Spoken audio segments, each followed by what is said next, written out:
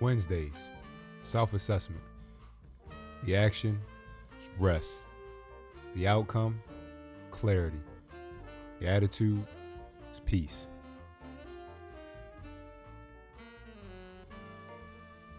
Okay, so I fibbed in the last chapter.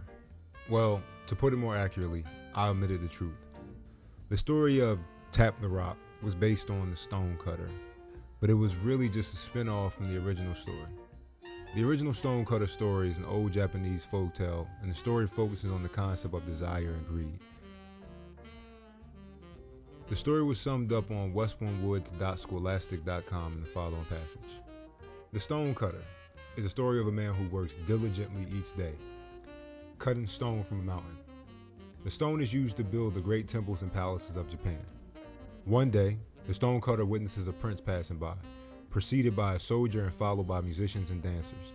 The stonecutter stops working and wishes to be a prince, so that he too might enjoy wealth and power.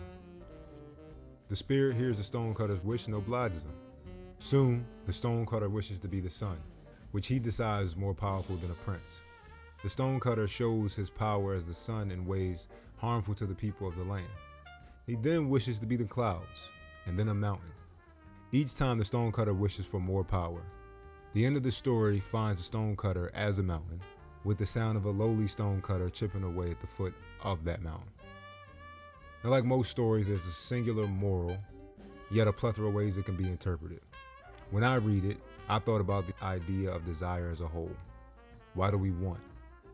Why does it seem like what we want seems to not want us? How many things which have I wanted have ever been delivered? How many times has not getting what I wanted altered my life for the better? The biggest question of them all is, why? Why do I want what I want? One of the beauties of being human is realizing that everything we have started off as a thought, or in this case, a desire. As cavemen, we wanted warmth and light, so we figured out how to harness fire. Centuries later, we wanted to power machines and find a more efficient way to light up our world, so we harnessed electricity. We wanted to mimic the way electricity connects things and powers our world, so we created the internet. Every step of our evolution has been based on the lack of something and the desire to implement it into everyday life. So, what do we as a species really want above all? If you boil it down, the thing we truly desire is to not desire at all. If you look outside, you'll see this answer within the question keeps getting overlooked. We've sunk into a place as a species where, when faced with the question, what do you want? Our knee-jerk response is, more. I take this time out to say outright, I understand minimalism is not for everyone. I am in no way trying to force that way of life onto anyone who desires more than what they have, because it's natural. The only thing I want you to think about is, why do we want what we want? What problem will it solve? How long will it be satisfying? Can I live without it? We often question everything around us, but overlook the most important person to pose the question to: ourselves. On the Joe Rogan Experience, the most listened to podcast in the world, philosopher and guru Naval Ravikant dropped an amazing gem on the concept of desire. He said, a happy person wants 10,000 things. A sick person just wants one thing. So it's your unlimited desires that are clouding your peace, your happiness. Have desires. You're a biological creature that stands up and says, I can do something. I can move. I resist. I live. But just be very careful of your desires. This is the oldest, most trite wisdom. Desire is suffering. The ability to narrow down what you truly want is becoming more and more important because of the ever-increasing scope of our desires. As humans, we generally want what we see.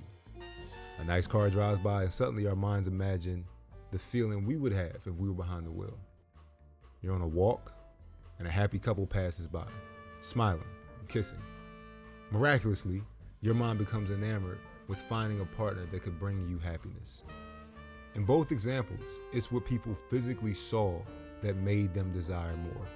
So imagine what our minds began to do once social media was introduced. So how do you get to the root of what you truly want?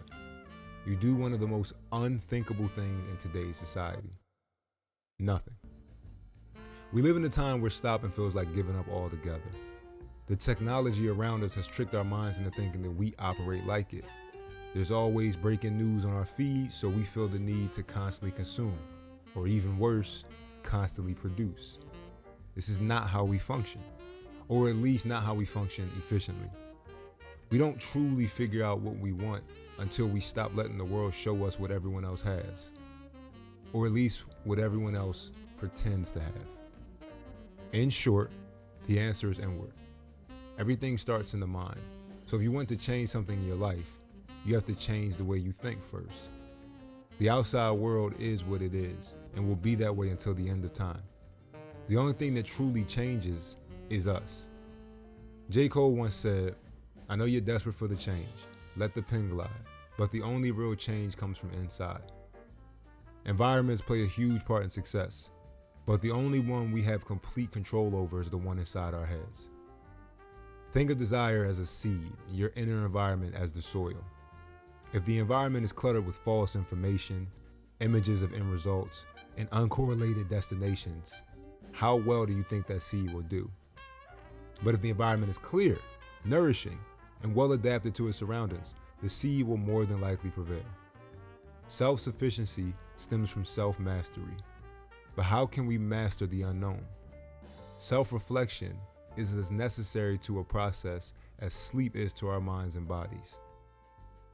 Once that's mastered, the next step is to align yourself with the outer environment that cultivates your needs. My favorite embodiment of this is Rec Philly, a place for creators. It's exactly what it sounds like. A space that combines several mediums for different kinds of artists. There are music recording studios, a podcast room, a painting studio, a photography set, and more. If you consider yourself a creator, Rec has the resources to help turn your hobby into a living.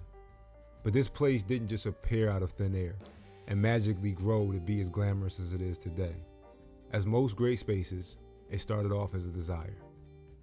Co-creators Dave Silver and Will Tom's top desire was to create a space that could house all of the city's creative talent.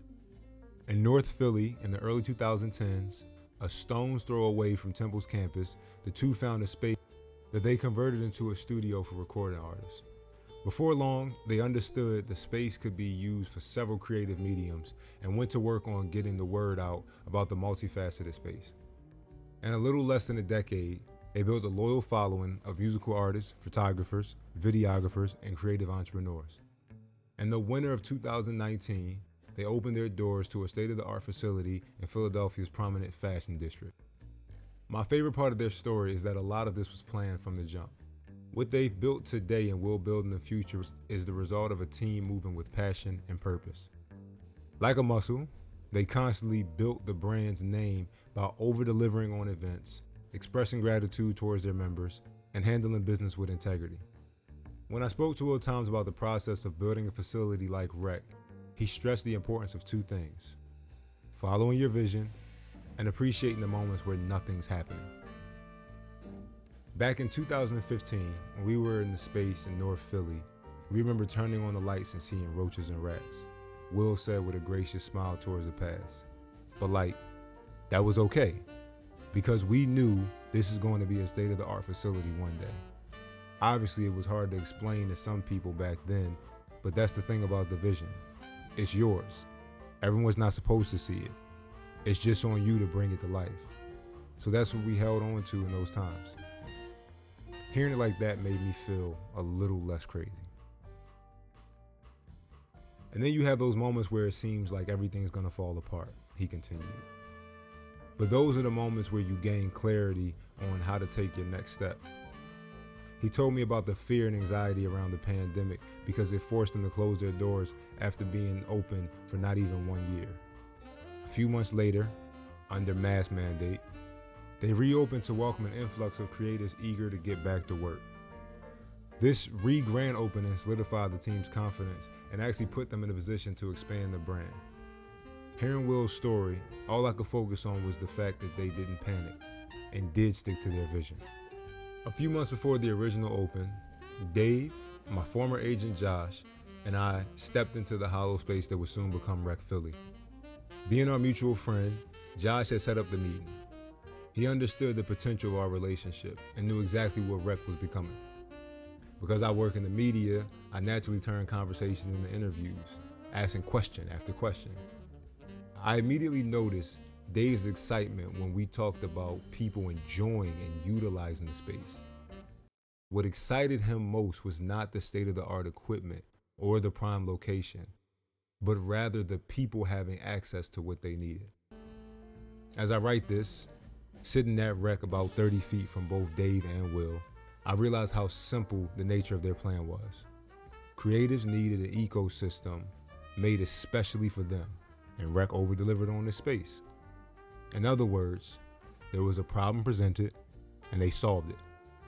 Think about how many successful ventures bring these two together. Computers were once scary and cryptic. Insert Steve Jobs and Steve Wozniak, and boom, Apple. Our planet shows signs of accelerated decay due to gas emissions, and now we're racing to find sustainable energy.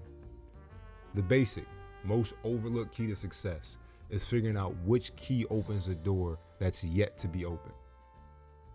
In terms of environment, it's about figuring out which seed grows the best in the soil provided.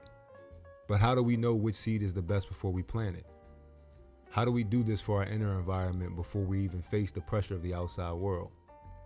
We look at the gray area between instinct and knowledge. When I showed up to my first practice, I was nervous and excited. I was ready to compete, I was ready to learn about my new teammates, and most of all, I was ready to play a different role than I did in college. The taboo subject in team sports is that sacrifice comes in waves and hits every member of the team in a different way. Although Villanova was one of the best and most materialistic, successful times of my life, I always wanted more success as an individual. I walked in, saw a practice already started, and judging by the amount of sweat that was flying around, they had been there for a while. I greeted the head coach and watched my teammates scrimmaging, measuring up my skills against theirs. The coach was tough, but fair, and let me know from the jump what my role was going to be. He held up a ball and pointed to the words on top of it and asked me, "What does it say?" Confused, I looked at him and said, "Spalding? Do y'all say something different over here?" He shook his head and replied, "No, it says dunk this shit. You do that, the fans will love you, the team will love you, and we'll pay you." And then he told me how many minutes I would play, what he expected from me, and the areas he wanted me to improve in. My heart sank lower and lower as we spoke, because I realized that I'd pretty much been playing the same position I did in college. Same amount of minutes, same position on offensive defense, same expectations. When I got back to my apartment, I almost lost it. Did I really just fly halfway across the world to do exactly what I was trying to escape back home? Then, like those bricks hit Harry and Marv in Home Alone 2, the answer came crashing down on me. My circumstances weren't going to change until I did. I realized that my role was indifferent towards me and was only seen as a blessing or a curse through my eyes. It was a curse in the past because I didn't embrace it and viewed it as a burden no one else was willing to take on. I changed my mind to view it as a blessing because no one on the team could do my job as efficiently as I could. My instincts told me to use my endurance and athleticism to wear out my opponents because that's what came to me naturally. My newfound knowledge of our team's personnel let me know that this skill set was exactly what our team was missing. We had guys who could facilitate, guys who could shoot, and guys who could handle better than me. What we lacked was someone who could set solid screens, play above the rim, and defend several positions. In looking at the gray area between instinct and knowledge, I found a place where I not only excelled, but also completely set myself apart from most players.